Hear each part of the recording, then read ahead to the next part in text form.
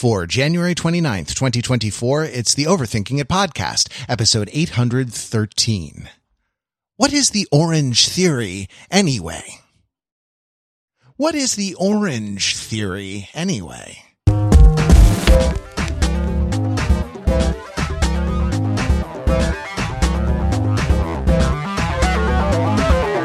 Welcome to Overthinking It, where we subject popular culture to a level of scrutiny it probably doesn't deserve. The Overthinkers are your smart, funny friends from the internet. Though we're not friends this week, we're very adversarial. We're going to break you down before we build you back up again. Maggots, that's Pete Fenzel. Say, hey, Pete. Hi, maggots. The first and last words out of your filthy, stinking holes is going to be Pete. Pete. Yes, Pete. Hi. Yes, Pete. Pete. Yes, Pete. That's Pete Fenzel. I'm Matt Rather. Hey, Pete, it's a storied two-hander. And you know what? I think we we need to go to boot camp. I think we gotta go. Why would you say that, man? After all these years, you feel like we still don't have the basic necessary skill and expertise and motivation to accomplish this task we have to accomplish? Well, no, Pete, it's because I read in USA Today that men are going to boot camps to, quote, reclaim, end quote, their masculinity. And I claimed once, I think at the time that I was born, or maybe when I, became pubescent, but have not reclaimed my masculinity. Yeah, no, you have to file it twice. It's like confirmation. You have to go get masculated again. That is true. What are the things like that? Like a marriage license, you got to file for it. You got to go to the county clerk's office or something, pick it up, but then it has to be like solemnized and signed, sealed and delivered. And that's, are there other things in life that are two-step like that where, you must claim and reclaim your marriage license, just as I think I must claim and reclaim my masculinity? Well, there's a lot that has to do with cars, I think, right? Because it's like, you get your you get your learner's permit, then you get your driver's license, or, you get your driver's license, but then you get when you can rent a car, or there's like, I'm going to get the title, right? Like you buy the car and then you get the title later. That's actually true. Like you get your, I don't know how they do it in Massachusetts. Here we have like a sticker that has a year on it that tells you that you've paid your registration for that year. So you pay your registration and then you get the sticker that you stick on. And it says, 2024 on it this year. Yep.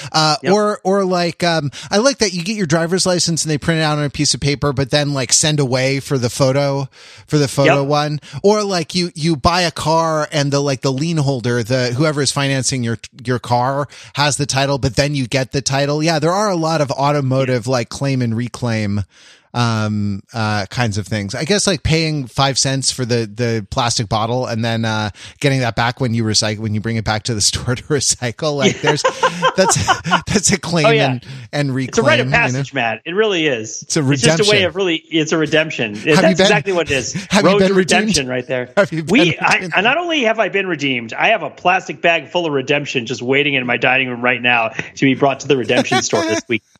But have you been re-redeemed? Because you got to do it twice. You might be deemed. You have to deem a second time, and then you can deem a third time. Yeah, but I'm sorry, Pete. We're getting off track. We gotta whip these maggots into shape. Maggots. Everyone's a maggot. Everyone's obsessed with Lamarckian evolution and spontaneous generation. It's all just, if I just put a bunch of stuff in a room for a while, I'll get maggots. It's my favorite scene. It's my favorite scene in Full Metal Jacket, right? Where Arlie Ermy just starts talking to a big side of beef, that's just hanging there in the barracks, a giant side of beef, no refrigeration, no nothing. He starts saying, "Hey, maggots." Only two things come out of Texas: steers and another thing. And this is a steer because it's a side of beef. But then the maggots come and it's like, I've spontaneously generated you maggots. We're going to make Marines out of you. So I feel like for today, we were inspired by this USA Today article to talk about boot camps, but not the kind in the military, which of course we've never gone to, but the fan fiction-y boot camps, which we probably have got to in various respects. I guess in tribute to these man camps in this article, which just sound a little bit horrifying. I mean, like, it doesn't sound that different from just doing a Tough Mudder. I guess you're there for like a whole weekend, and I guess you're there for a stated emotional purpose, which like probably means that you're doing the opposite of the thing that you went to go for while you're there. Sorry, I have a lot to say about this particular topic, but yeah, it seems like there's like it seems like there's physical challenges during the day and like crying at night over, I don't know, like reclaiming your. I just call that to Bison. That is Tuesday, man. That's just how I live. That's just how I live. Well, I went to theater school, right? Like we cried during the day and the night. That was that was the thing. I'm interested in this idea because I think the people going to this sort of experience have probably not been in the military either. Right. Like, I think if you've had this experience with real mortal stakes, right, you're probably not hungry to cosplay it, in the form of, some kind of like, some kind of like weekend long Tough Mudder. There are different versions of Tough Mudders or Spartan races, aren't there? Like there's like a 5K, a 10K and a half marathon one with like, I don't know, like 10 volt shocks, 100 volt shocks and 1,000 volt shocks or something. That's probably the high voltages. They go to extremely low amperages. That's really what it's all about. You ask them how much amperage you can have. You give them an amperage and you get to divide it. Wait, hold on a minute. That's exactly right for a given wattage. And like I've learned this now that I'm weightlifting, right? Like if you're working on strength, you want a very high voltage but low amperage. But if you're working on hypertrophy, you want low voltage but very high amperage, right? And really shock yourself to fatigue. But focus on the eccentric phase of shocking yourself, because that's where the hypertrophy happens.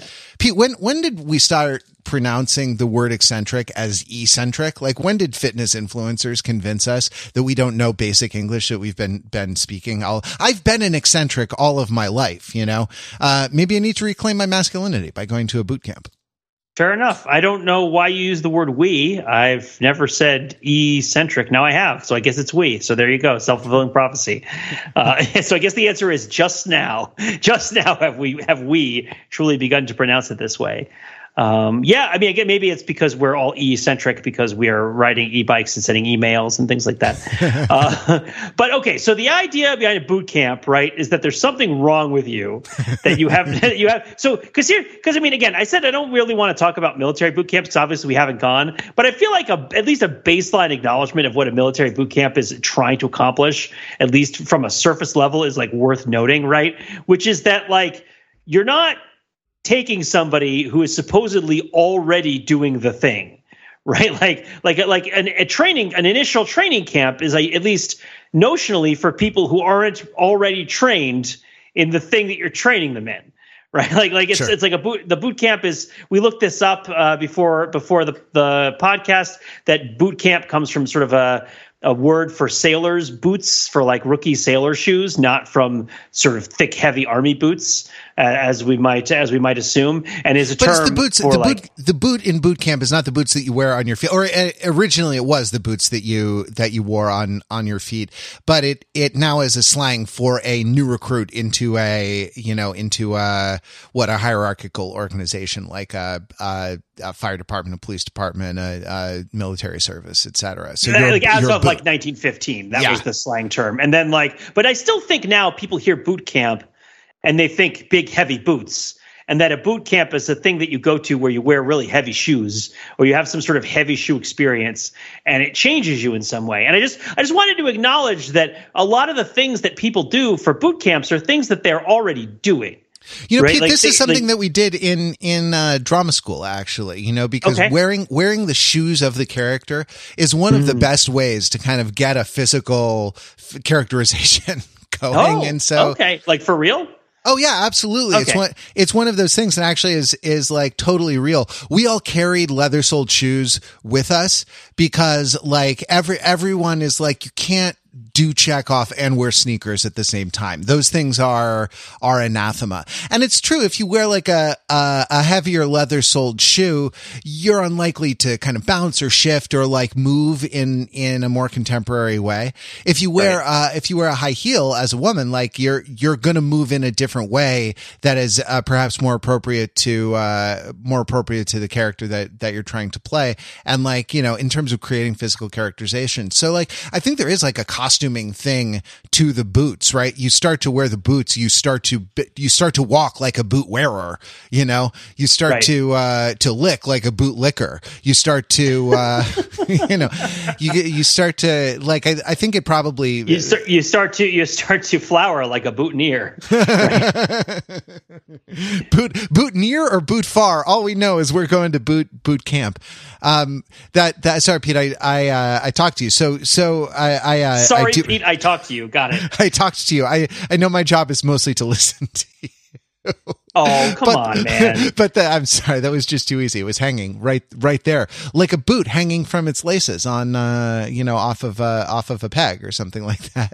But what happened, what happens in boot camps? I mean, I think there is a training component. I think there is probably like a physical conditioning component, but mostly there is an indoctrination component. And I say that word with no negative connotations, right? It is sort of about inducting you into membership into a larger group, right? Like the idea of being a boot is that you're always a boot in a context, Mm-hmm. You're never one boot is no use by itself, right? Like no one says I am a pair of shoes of one.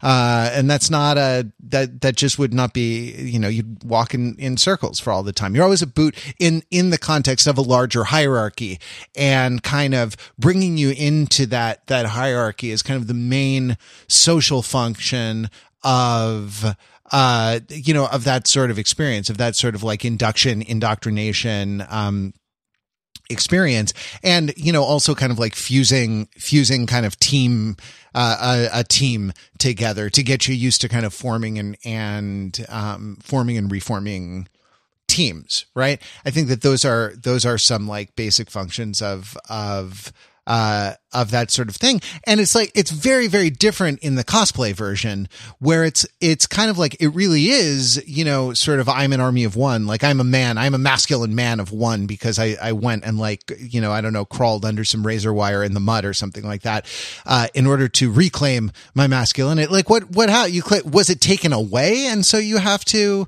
you have to reclaim it. Is it because you are a software engineer answering to female product managers, and you feel like this is not worthy of you somehow, and the solution to this is that you have to crawl in the mud under some razor wire? But it's not necessarily about forging a team. It's not about indoctrinating you inducting you into a unit. It's not about kind of socializing you within the context of a particular hierarchy within a particular organization. It's about kind of making you feel something intense that then you take with you in your separateness, in your kind of individuality, and you can say that you've done this thing. So it's more like, I don't know, like what, running a race, or more like a different kind of accomplishment than completing a military boot camp, which, I don't know, which again, like, nor Pete nor I have done. And, we're not, really qualified to talk about that. But I don't know, the cosplay version seems fundamentally different in kind to me. You know what I mean? Yeah. Yeah, and it's interesting to hear them described as such. I would say that another word that comes to mind is, of course, another military word, which is, of course, not being used in its military context either, which is the word retreat. Because there's two, I think of two different sorts of events that when I'm looking at this Men Going to Boot Camps USA Today article, I'm thinking about, of course, I at one point ran a bunch of adventure races, which have a lot of similar aesthetic and poetry to them, right? As the whole like, oh, you need to go challenge yourself. You're joking about crawling under the razor wire. I mean, I did that stuff for a while. I think we talked about it a bunch of times, right? I think the longest one I ever did is I did the Spartan end of season beast at Killington, and they extended it by surprise to 18 miles. And it took me like 11 hours or something crazy like that. And I mean, I've got scars on my hands and arms from barbed wire and stuff. And it was obviously a different time that I was doing things like Tough Mudders and stuff like that. I think part of it was that you have trained yourself physically mostly for your own health, but you've sort of come to enjoy the physical training. But now you're going to see, oh, have I actually built up a physical capacity that I could then transpose into real world situations, which then become fantasy situations, right? And then you run a couple of obstacle course races and you have fun, and you're like, oh, it's fun to run an obstacle course race, and so on and so forth. But by the end of them, I was definitely done with the sadism. You know, I had really enjoyed the obstacle course race component, but I was definitely done with the like, you have to crawl under barbed wire. There's no reason for the wire to be barbed. Like, just crawl under regular wire, right? Right. But I mean, that's not true. There's no reason. Sure. There is a reason, because you are trying to overcome, fear, and you're trying to deal with a kind of physical presence there, and it's exciting. It's for pleasure, and for general state of arousal and all that. But once you've done it a few times, I didn't really feel anything special about doing it, other than that it was like, I don't want to accidentally stand up a little bit and get another cut on my arm, right? Like in the mud, right? Which is not a great place where you want to cut your arm. Actually, pop quiz, Matt, at least, I don't know if this is still current, but at the time where I was doing adventure races in the early 2010s, I think that's about when it was. What do you think was the most dangerous obstacle at the obstacle course races? These are at like the Tough Mudders, Spartan Beasts, any of that stuff. Was it one where you like jumped off a high thing, maybe? Yes, but it also combined with one other thing. You're totally right. It was jumping off of a high thing, but what high specific thing can you think of that would be extra dangerous? Like off a ladder, or off a wall into a mud puddle or something? Into water. High dive. Jumping onto water. It was the most dangerous thing. Swimming is the most dangerous thing that you did at the Tough Mudders, which I just always remember, like, because there was a thing where it would be muddy water and you couldn't see, so people would go down and they wouldn't come up, and so some people died doing that, and that they had to change it and stuff. But the point being that, like, I went there, I did the whole test yourself thing. You have a big adventure day, you work really hard, you drink at night, you had fun. I wouldn't call it a boot camp. No, because I wouldn't think of it. I mean, it has a sort of personal and social component, but the thing you're doing is being considered as an activity in itself, right? Not as subordinate to the. I mean, I guess it's Tough Mudder because you're tough, but like, not really. No, it's a thing. It's a thing in itself. It's not no for its instrumental benefit. I'm struck. I hate to be etymology guy, right? For a while on the podcast, I was poem guy.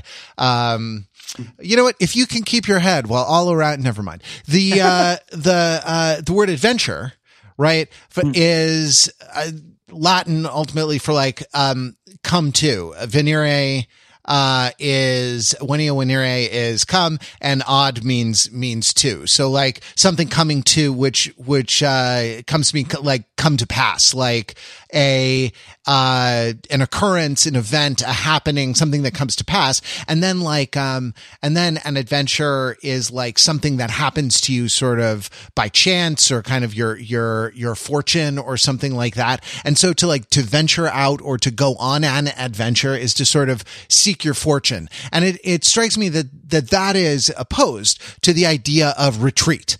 Adventure is going out, and retreat is kind of like drawing in. And that that the way you're describing adventure races is definitely a going out to have a happening, right? Yes. And the happening is the point. The occurrence, the event is the point. And then I think that like talking about, masculinity camp is more along the lines of a retreat, right? Because it's sort of, I don't know, it's the opposite of an adventure, but because you kind of know you sort of know what you want the point to be already, right? The point of an adventure is that like something will happen to you. Some hero's journey will happen to you, that will change you in ways that are unexpected. That will make you the master of two worlds. And in like masculinity camp, it strikes me that like, you have a pretty good idea of how you want to be changed.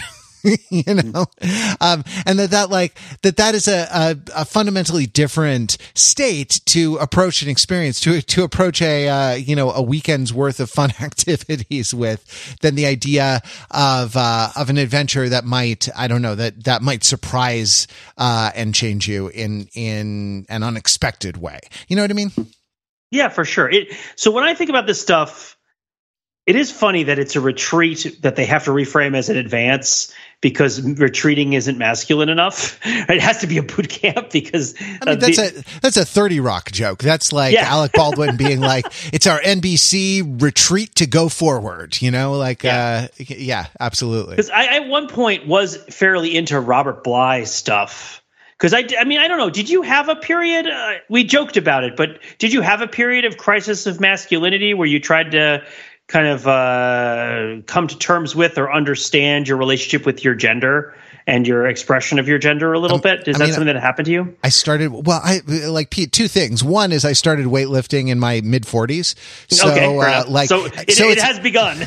We are admitted. Well, no, it's really like my goal is injury prevention. You know, my goal is like, please don't let anything bad happen to me, in my pumping of iron. The other thing, Pete, is that I had long hair for 10 years. Right. So I had I really was participating in that Fabio masculinity and, didn't really think of myself as, I don't know, thought of myself as kind of a non-combatant in a lot of ways in the kind of the masculinity stakes. So, but I come to terms with it more now because I like, there are things I like about masculinity. There are things that I think are like valuable to society about it. There are things that are not valuable to society when they are exaggerated or kind of deformed or like focused on in a way that's unhealthy. But like properly integrated and like sort of properly used within the context of a healthy social organization, it's a very, it's a glorious part of the human experience, to be enjoyed and appreciated alongside all the other kinds of human experiences. And I guess that sounds very anodyne, I know, but that's kind of how I've come to understand it in a way that I hope neither like, just lionizes it or denigrates it, in ways that are unhelpful. Well, it is very kind and excellent. I mean, it sounds like you've come to terms with it or not, in fact, in full midlife crisis right now. You seem to be. I want a BMW 1 Series, the discontinued one. I want a 135i convertible. I want one of those, like, I don't want a muscle car. I want a little convertible that, goes real fast. Like, but that's not a crisis, Matt. You've wanted that car for 10 years. It's true. Yeah, they were making it's just an unwise purchase that you haven't made. Right? Like, it's not no, Pete, I can get one. I can get one for $4,000. It only has 380,000 miles on it. I need it, Pete. I need it for my work. Yeah. So I will say, I felt like I went through a crisis like this, and people go through various crises in their lives, but this was closer to a quarter life crisis kind of situation for me, where, as a dude who was raised with a lot of sisters and did a lot of theater, and also was like fairly religious. I did not really have a good handle on what I felt about my gender and my gender expression and sexuality and stuff, and kind of went around reading a bunch of things and kind of learning a bunch of lessons the hard way, making a lot of mistakes, et cetera, et cetera. And one of the things I encountered was the whole drum circle thing. Not that I actually went to any of those retreats, but the sort of emergence of the idea of like men going off to the woods to have like drum circles and talk about their feelings in a way that actually was, you know, contrary to what they could do at any given time. I'm sure that if you and I could go on Twitch right now and just like start a drum circle, I mean, I have a couple of I have kids. I have like all these little plastic drums. So you just bust out a drum and just be like, hey guys, we're going to talk about our masculinity now. We're doing a drum circle. It's not like 1970 when such an idea is like fairly new, right? Like, sure. But I read a bunch of Robert Bly then, and so which I was relatively fond of at the time, and meant a lot to me.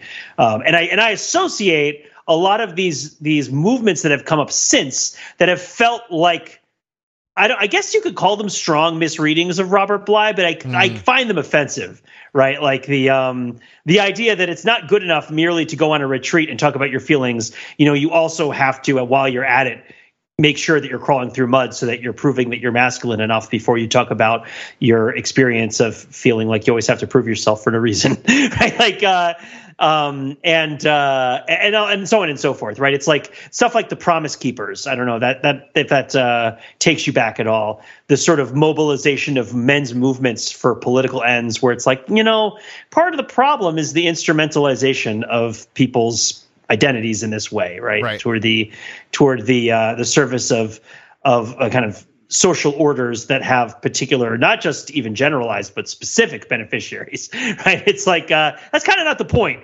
At least it's not the point in the Robert Bly stuff I was reading. Nor do I think it's particularly the point of a retreat to like emerge from it being like, okay, we're going to Washington, right? Like we figured out what we're going to do, because it's not boot camp. You're not leaving it in a unit, right? Or maybe you are, depending upon what kind of indoctrination you're going through.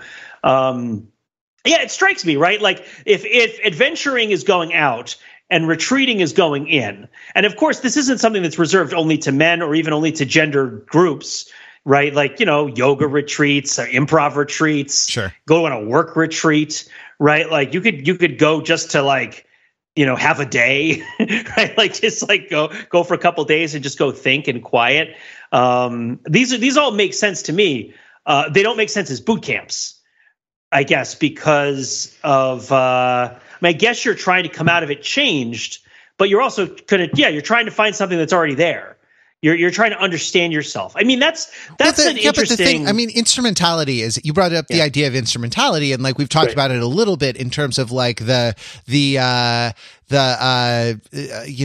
Spartan race as a thing in itself or as an end in itself, right? Versus the cosplay men's boot camp as a means to an end. And that's like the idea of instrumentality in boot camps is like foregrounded, you know, in authentic boot camps, in sort of morally honest boot camps, right? Like the aspect of indoctrination is like, you know, the group that you're going to be to become a part of, to be sort of inducted into, right? And that's like that's part of it. But to have a boot camp, have a quote unquote boot camp without really establishing that at the outset, like wait, who's running who controls this LLC that I'm writing out my check to? You know, and what are their aims, right? Like there's a part of it that can really go off the rails, very quickly, unless it's sort of, I don't know, it's sort of foregrounded. That's I might have derailed, I might have blown you off the rails, Pete, but like what are the means to the end? Are we marching, is the overthinking at boot camp, are we like training people to march on Washington? Is that what is that what our goal is? You know, are we gonna bring people in and like fill up the National Mall with like all of us like chanting like and cosplaying as Ghost Rider Spirit of Vengeance? I feel like I would love to do a movement which you have a march on Washington and you go to Washington State and you just like you don't let on in any of the promotional material that this isn't an accident of some horrible kind. Like, we're going to show the people in Washington what we mean, and we mean business. The airport's called SeaTac. I put it into Google Maps. I looked it up. We're going rafting. We're going to talk to the people in the swamp. I saw there was a swamp there, so we're going to go to Tacoma. We're going to go rafting to Washington. Yes, we're going to drain the swamp. By which I mean we're going to engage in a public works project to reclaim land for the good people of Washington, Right. so that they can expand their cities without, I don't know, fear of their foundations crumbling or whatever. Well, okay, so there's another dimension of boot camp here, which was worth noting, which is that of a physical training exercise. So like Barry's boot camp. Have you done Barry's boot camp? No, I mean, I've done things like that, the kind of Right. like circuit training, high intensity interval training, but I don't think I have a Barry's boot camp near to me. Yeah, I know. I do. There is a particular indoctrination. Like there is a, when you're talking about indoctrination, there's the social energy of the group wherein, okay, you're going to be trauma bonded. You're going to get to know these particular people and be introduced to them in a context. And a big part of what happens through this process is, you sort of adopt a social role in the group. So like they all have these practices, but some have an orange theory, which goes an extra mile. There is an orange theory walking distance to me. Also a training mate, which is the Australian version, because it's like, do your training, mate. That's I'm not joking. No, I'm not. I know, but I'm still laughing. I know you're not joking, but I'm still laughing. So yeah, of course. And of course, I do all sorts of, exercise classes. I did CrossFit for a long time, which of course they had onboarding rather than boot camp. And that was like, was it 6 weeks long to do that? And you had to go twice a week at least. And that was a very necessary training. It was the kind of thing where like you would assume with something that has such a cultish reputation that the purpose of like the 4 to 6 week onboarding is to, sort of shape your thinking and ideas to kind of like get you to meet a bunch of other people and to sort of like become accustomed to being a part of the group. My onboarding was like at like 6 a.m. and it was mostly alone. And it was entirely like safe weightlifting procedures. Right? It was all like we are not letting you get into a class if you are going to drop this on your head, or if you're going to immediately blow your back out, like you're firing, spines out of your back, like you're some sort of Pokemon. I'm trying to think of like what would be a monster. That Welcome would be to like your that. CrossFit onboarding. We're gonna make you a warrior. We're gonna make you just a monster. A beast. This is gonna be the baddest OSHA briefing that you've ever had. First of all, do not extend your knees beyond your toes, maggots. Your knees will track in line with your big toe and not, go valgus and not go out. You're going to track but not and squat. You're going to squat to the level of your comfort. What is the orange theory? I want to know what the theory is. Imagine heart rate zones is like green, blue, yellow, orange, red. That's lame. The orange theory is that you hang out in the orange. So you hang out in the let's call it 80 to 85% of your theoretical max heart rate. That's the orange theory. I'm going to retcon that just for fun and say that the actual orange theory is the idea that we call our society Anglo, but really all of English and English speaking American and Commonwealth society is really Dutch. Right.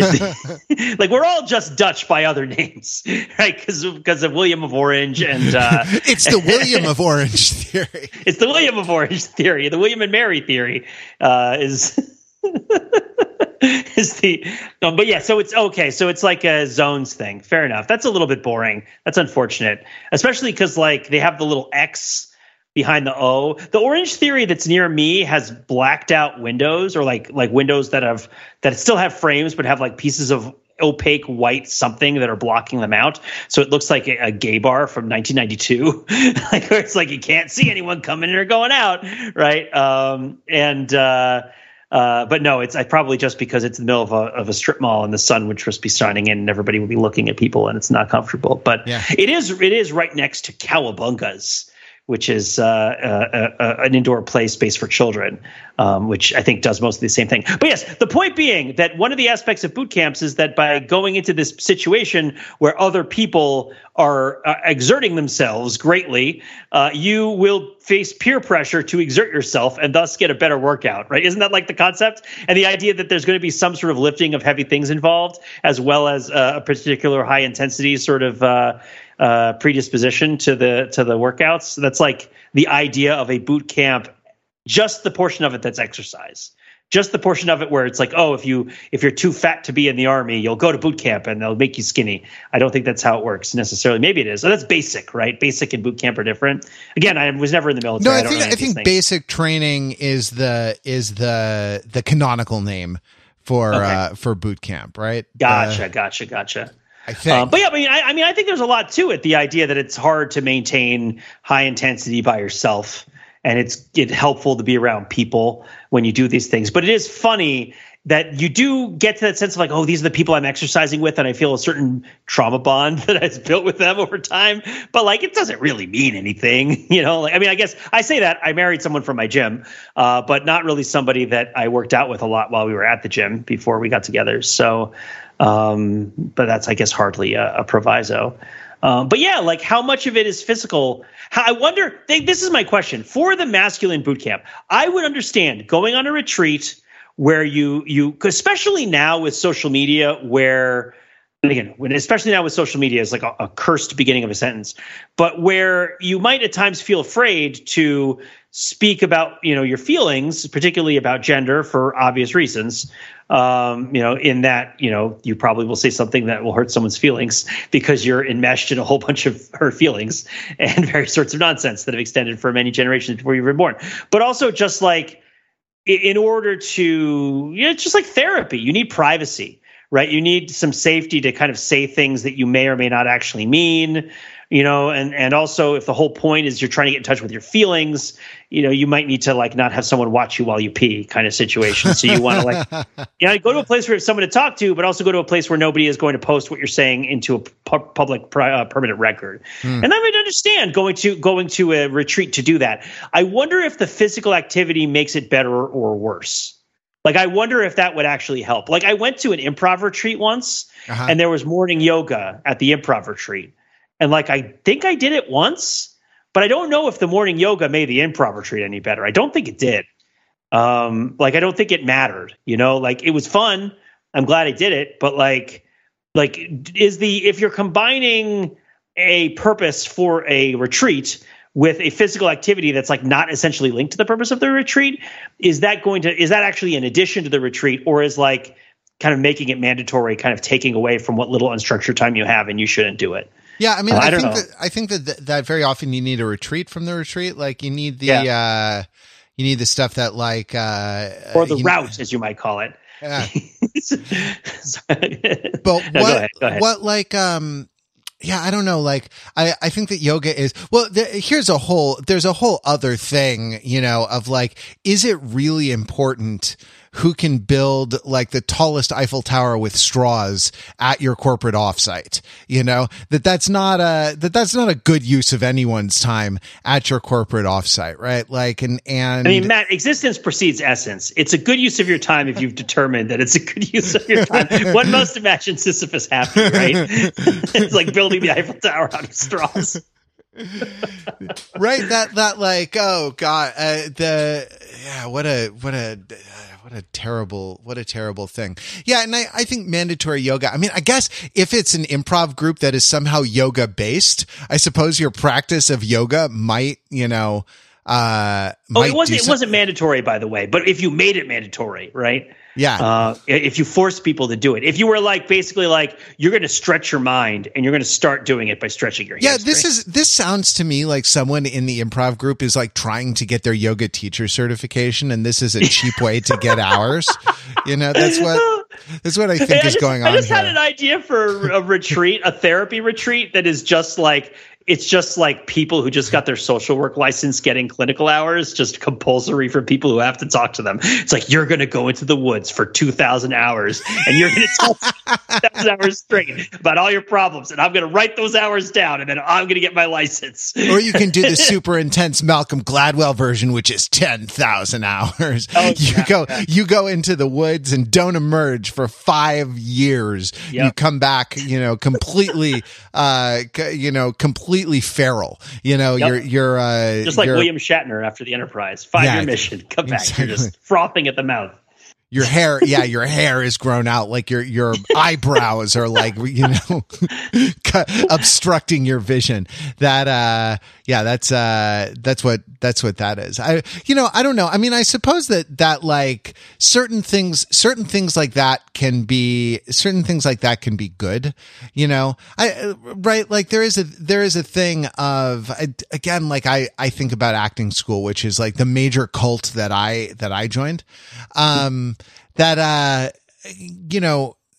The part of the thing with that is learning to kind of access vulnerability more or less on demand, as you want to. And so like being able to do that in a context of people who are also doing the same thing, helps, a lot. And I can see like a role for that, in like normal life, I guess, right? If that's not something that you're like, main partner relationship provides to you, or maybe you don't have one, or maybe you don't have like a sense of group belonging or something like that to kind of go and get it, in this slightly artificial context.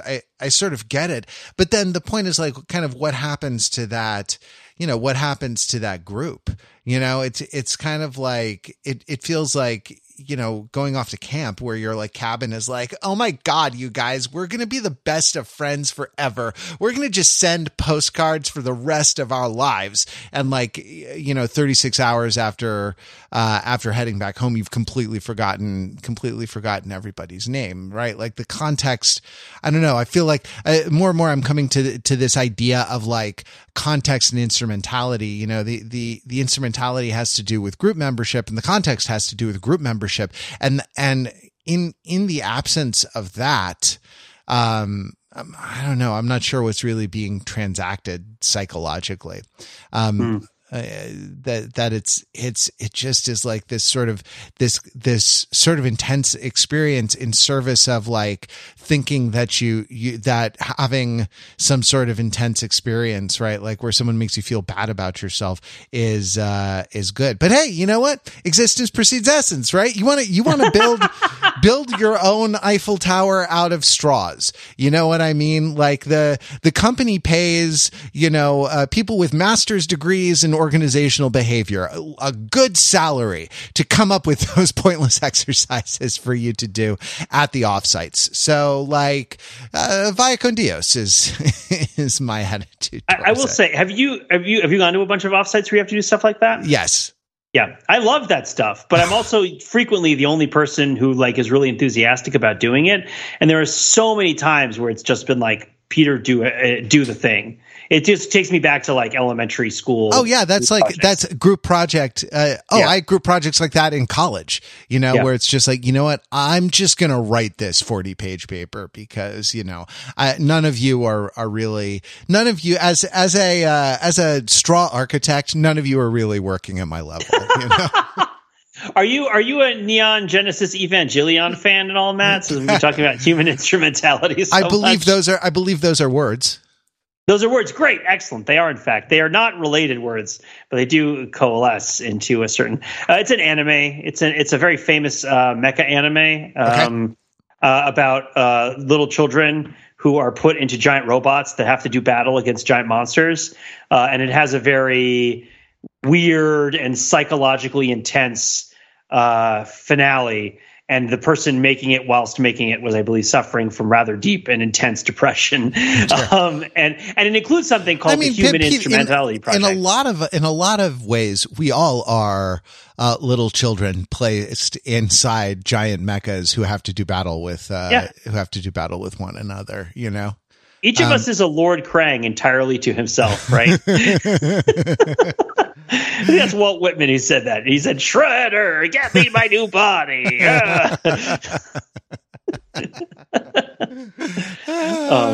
But I think the gist of the Human Instrumentality Project in Neon Genesis Evangelion, as different from the one in the men's boot camp on USA Today that we're talking about, is that all of the souls of humanity are to be reunited around this egg. Sorry, spoilers. From this monster egg, and are supposed to be sort of evened out. Like humanity is supposed to cease to exist as individual beings.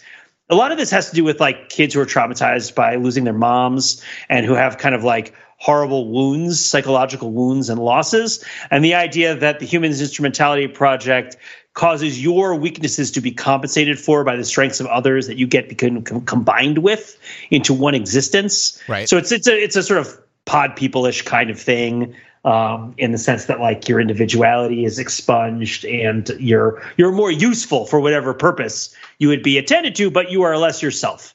Right. And it is insulting and hurtful as somebody who is, wrestling with pain of that sort to think that it's making you less of what people want from you, because it's not like you want it either. Right. Like the idea like, oh, I can't be as good at my job because I'm suffering from this depression. I'm not a fan of it either. You can complain to me about it, but I don't like it either. But also like if you were just to erase me and force it to be different, I feel like, there's a whole sort of question of affront there as well. But we're talking about instrumentality, not in the sense of the people themselves. Well, I mean, we've talked about human instrumentality in the sense of mobilizing people for political purposes, like our big march on Tacoma that's going to happen, our march on Washington. Yeah. Oh, yeah. Oh man, we're going to get as far as Idaho and be like, I really regret my choices. Like I have to change views a bunch of times. It's so cold. Oh, there's not even sidewalks in half of these places we've been walking. Semis are passing us on the United States highways and honking and it's so unpleasant.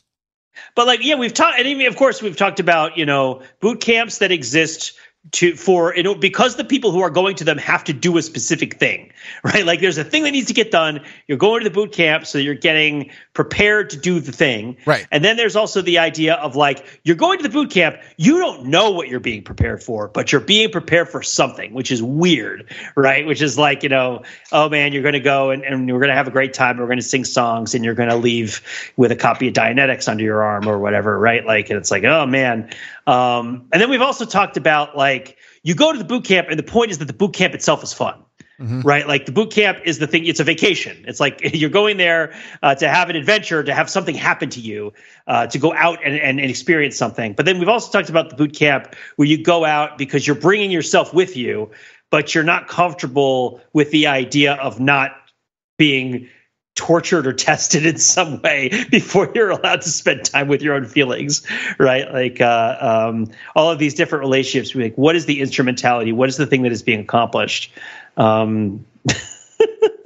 mean, is there a particular boot camp or retreat that you wish you could go on? I feel like retreats really suffered during the pandemic, and it's the only thing that suffered during the pandemic that I haven't heard anybody talk about, because we've all talked about everything else. But like, no one was like, man, I've really been isolated for a long time. I really need a weekend to go do yoga, like in the middle of the time that I've spent 2 years sitting in my house alone, like looking at yoga YouTube videos. But I don't know, like, because you don't feel, I guess, the isolation, right? It's like retreats feel like they have more of a purpose when you're more always in the presence of other people. I don't know. I'm curious. Well, I mean, that's right, because everyone was kind of like you were sort of forced into a retreat. I mean, there was even this kind of thing. There was this concept of like during the championship season of like my bubble, my pandemic bubble, right? And that like, okay, we're going to reform society, Pete. We're going to build it from the ground up with only the people that we straws, want. Man. Exactly. Only the good people. And that's like, so we got to do the, so we got to like have our pandemic bubble, and it's just like, we're going to reform society only with the people who like live on our block or go to our school or whatever. And that like, so that was kind of the walled garden aspect of a retreat. Yeah, I mean, I don't know. There's a combination between retreating and fasting. I'll say personally, like I hate because these things get like Instagramified with like hashtags and things like this.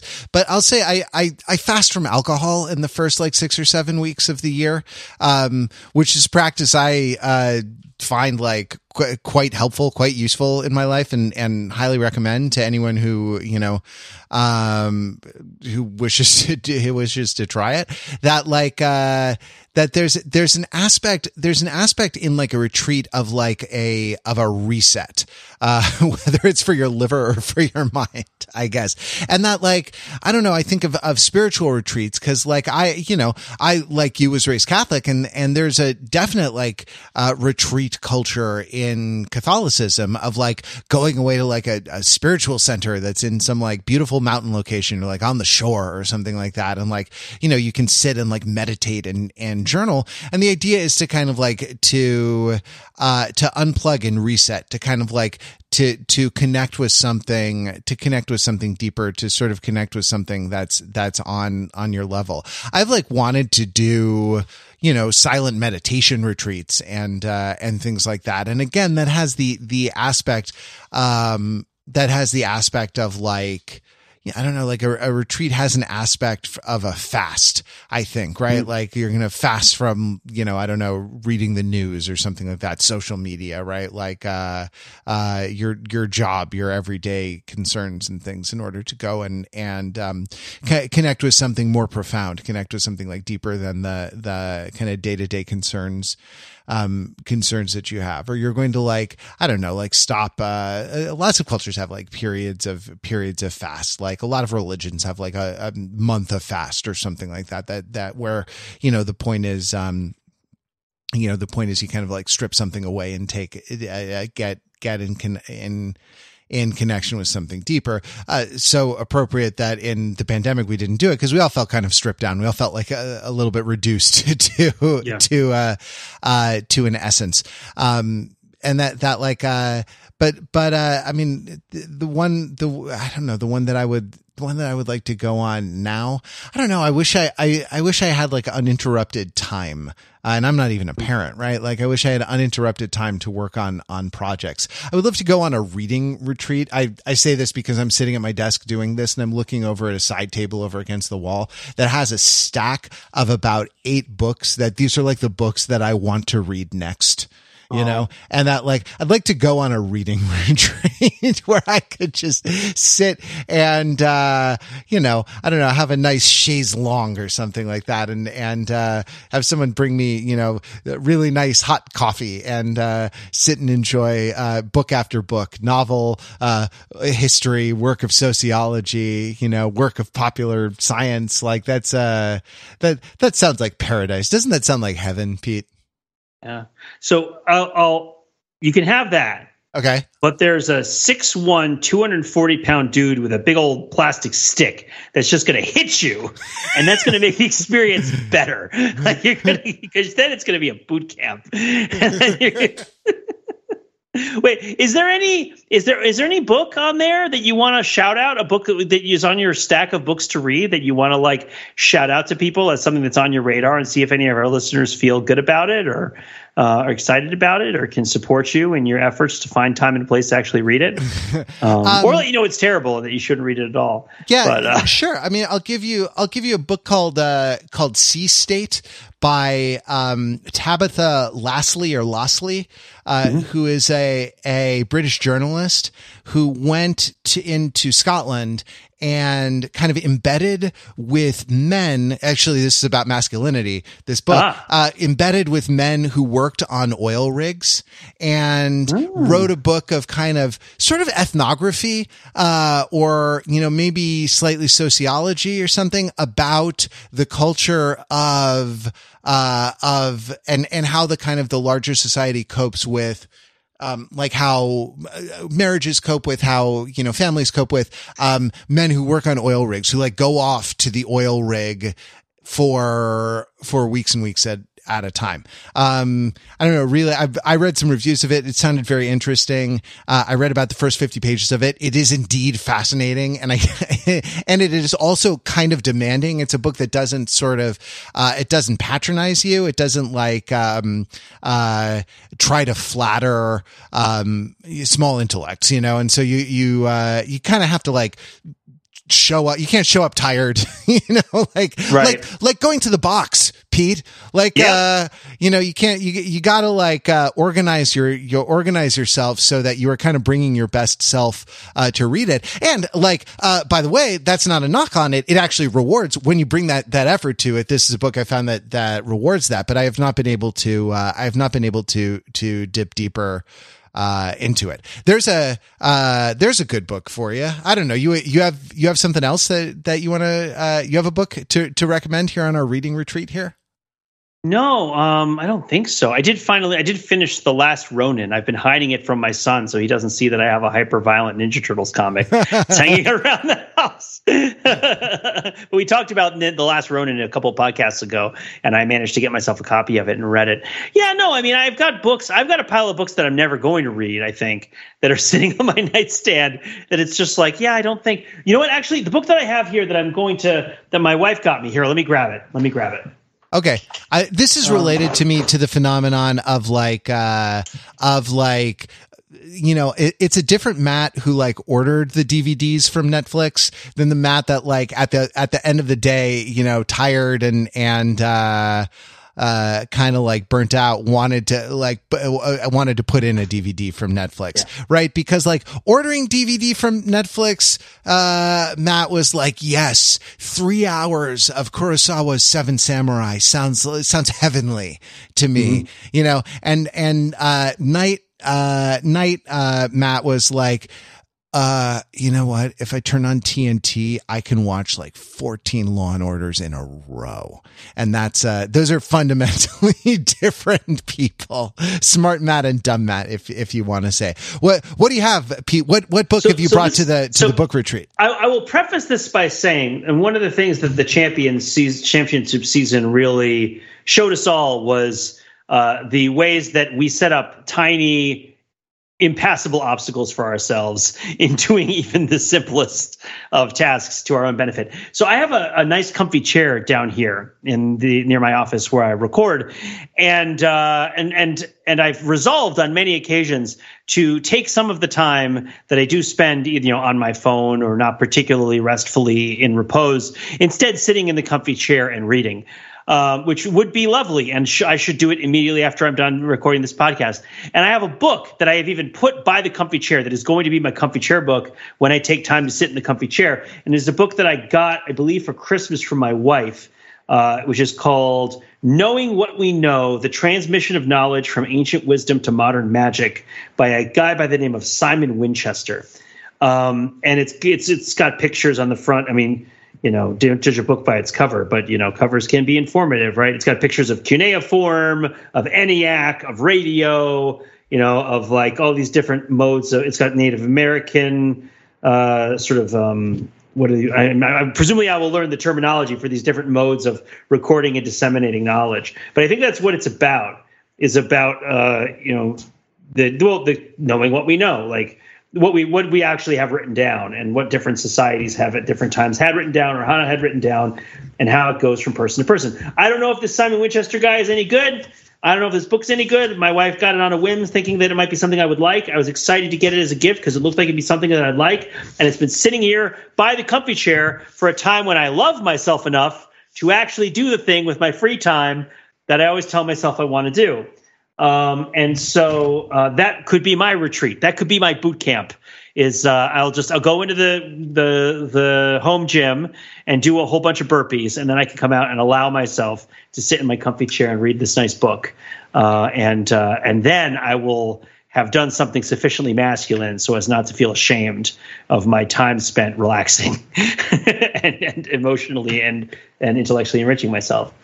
I think just based on the reputation of Simon Winchester wrote a book about the authorship of the OED called The Professor and the Madman, that I read a while back, that, you know, and I think just based on reputation, you're likely to enjoy you're likely to enjoy it. But you'd enjoy it more if a 6'1", 240-pound man came and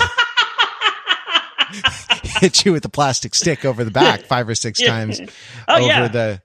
Because then it's a boot camp. That's the thing, is that it becomes a boot camp and then it means something. Sort of. I don't know. Like I'm familiar with that in like Zen retreats where you get like beat with a bamboo cane or something like that. And not to be like whipped to like raise welts on your back, but just to like, just to knock you around a little, like just to kind of create a slightly adverse stimulus. And my understanding of it is that the goal of that particular thing in that context is it to kind of like make it impossible for you not to contemplate nothingness. Right? Like you place the pupil in a training situation that is sort of so difficult that your mind, that you kind of have to let go of your narratives. Right. You have to like really kind of become present in some way. And that's the role of the man with the stick. The man with the stick beating you on the back. All right, maggots. Have we turned you into overthinkers? I think it's time to turn you loose on the world. We begin our march on Washington. Are you ready, Pete? Are you ready to begin your march on Washington? First, we cross the Massachusetts Turnpike. Then Wait. You haven't told me what it means to be a man yet, Matt. I need someone to tell me that first so I feel motivated to do these self-destructive things. Then we trek across upstate New York to Buffalo. Then we cross the border at Niagara Falls. Such a long way. Through London into Detroit. We go from Detroit, Ann Arbor, Kalamazoo, Michigan. We skirt around Chicago. We don't want the traffic. We're on foot. Joliet, Davenport, Des Moines, Omaha, it's Nebraska. Like the worst Manhattan Transfer song ever. Oh my God. Up through Sioux City. We're going to hit 90 again. Why did we leave 90? We started on the Massachusetts Turnpike. I don't understand. We're going to go through Sturgis, but it's not the rally there. It's too cold right now. Too many people have died. Overthinkers have fallen by the wayside. We get to another Buffalo, this one in Wyoming, as we turn north. Buffalo. Into Billings, Montana. And we turn west again, Butte, Montana, Missoula, Spokane, Washington. We're here. We get to the Washington Monument, everybody. We're there on the National Mall. It's all going to be worth it. We've continued down to the thing and finally hit the mighty Pacific. Olympia National Park, or Olympic National Park, and Olympic National Forest in Washington. Our march on Washington has been complete. And which is more, you'll be a man, my son. All right, that's the Overthinking It podcast. Thanks for listening, Pete. Thanks for going on this journey of reclaiming our masculinity with me.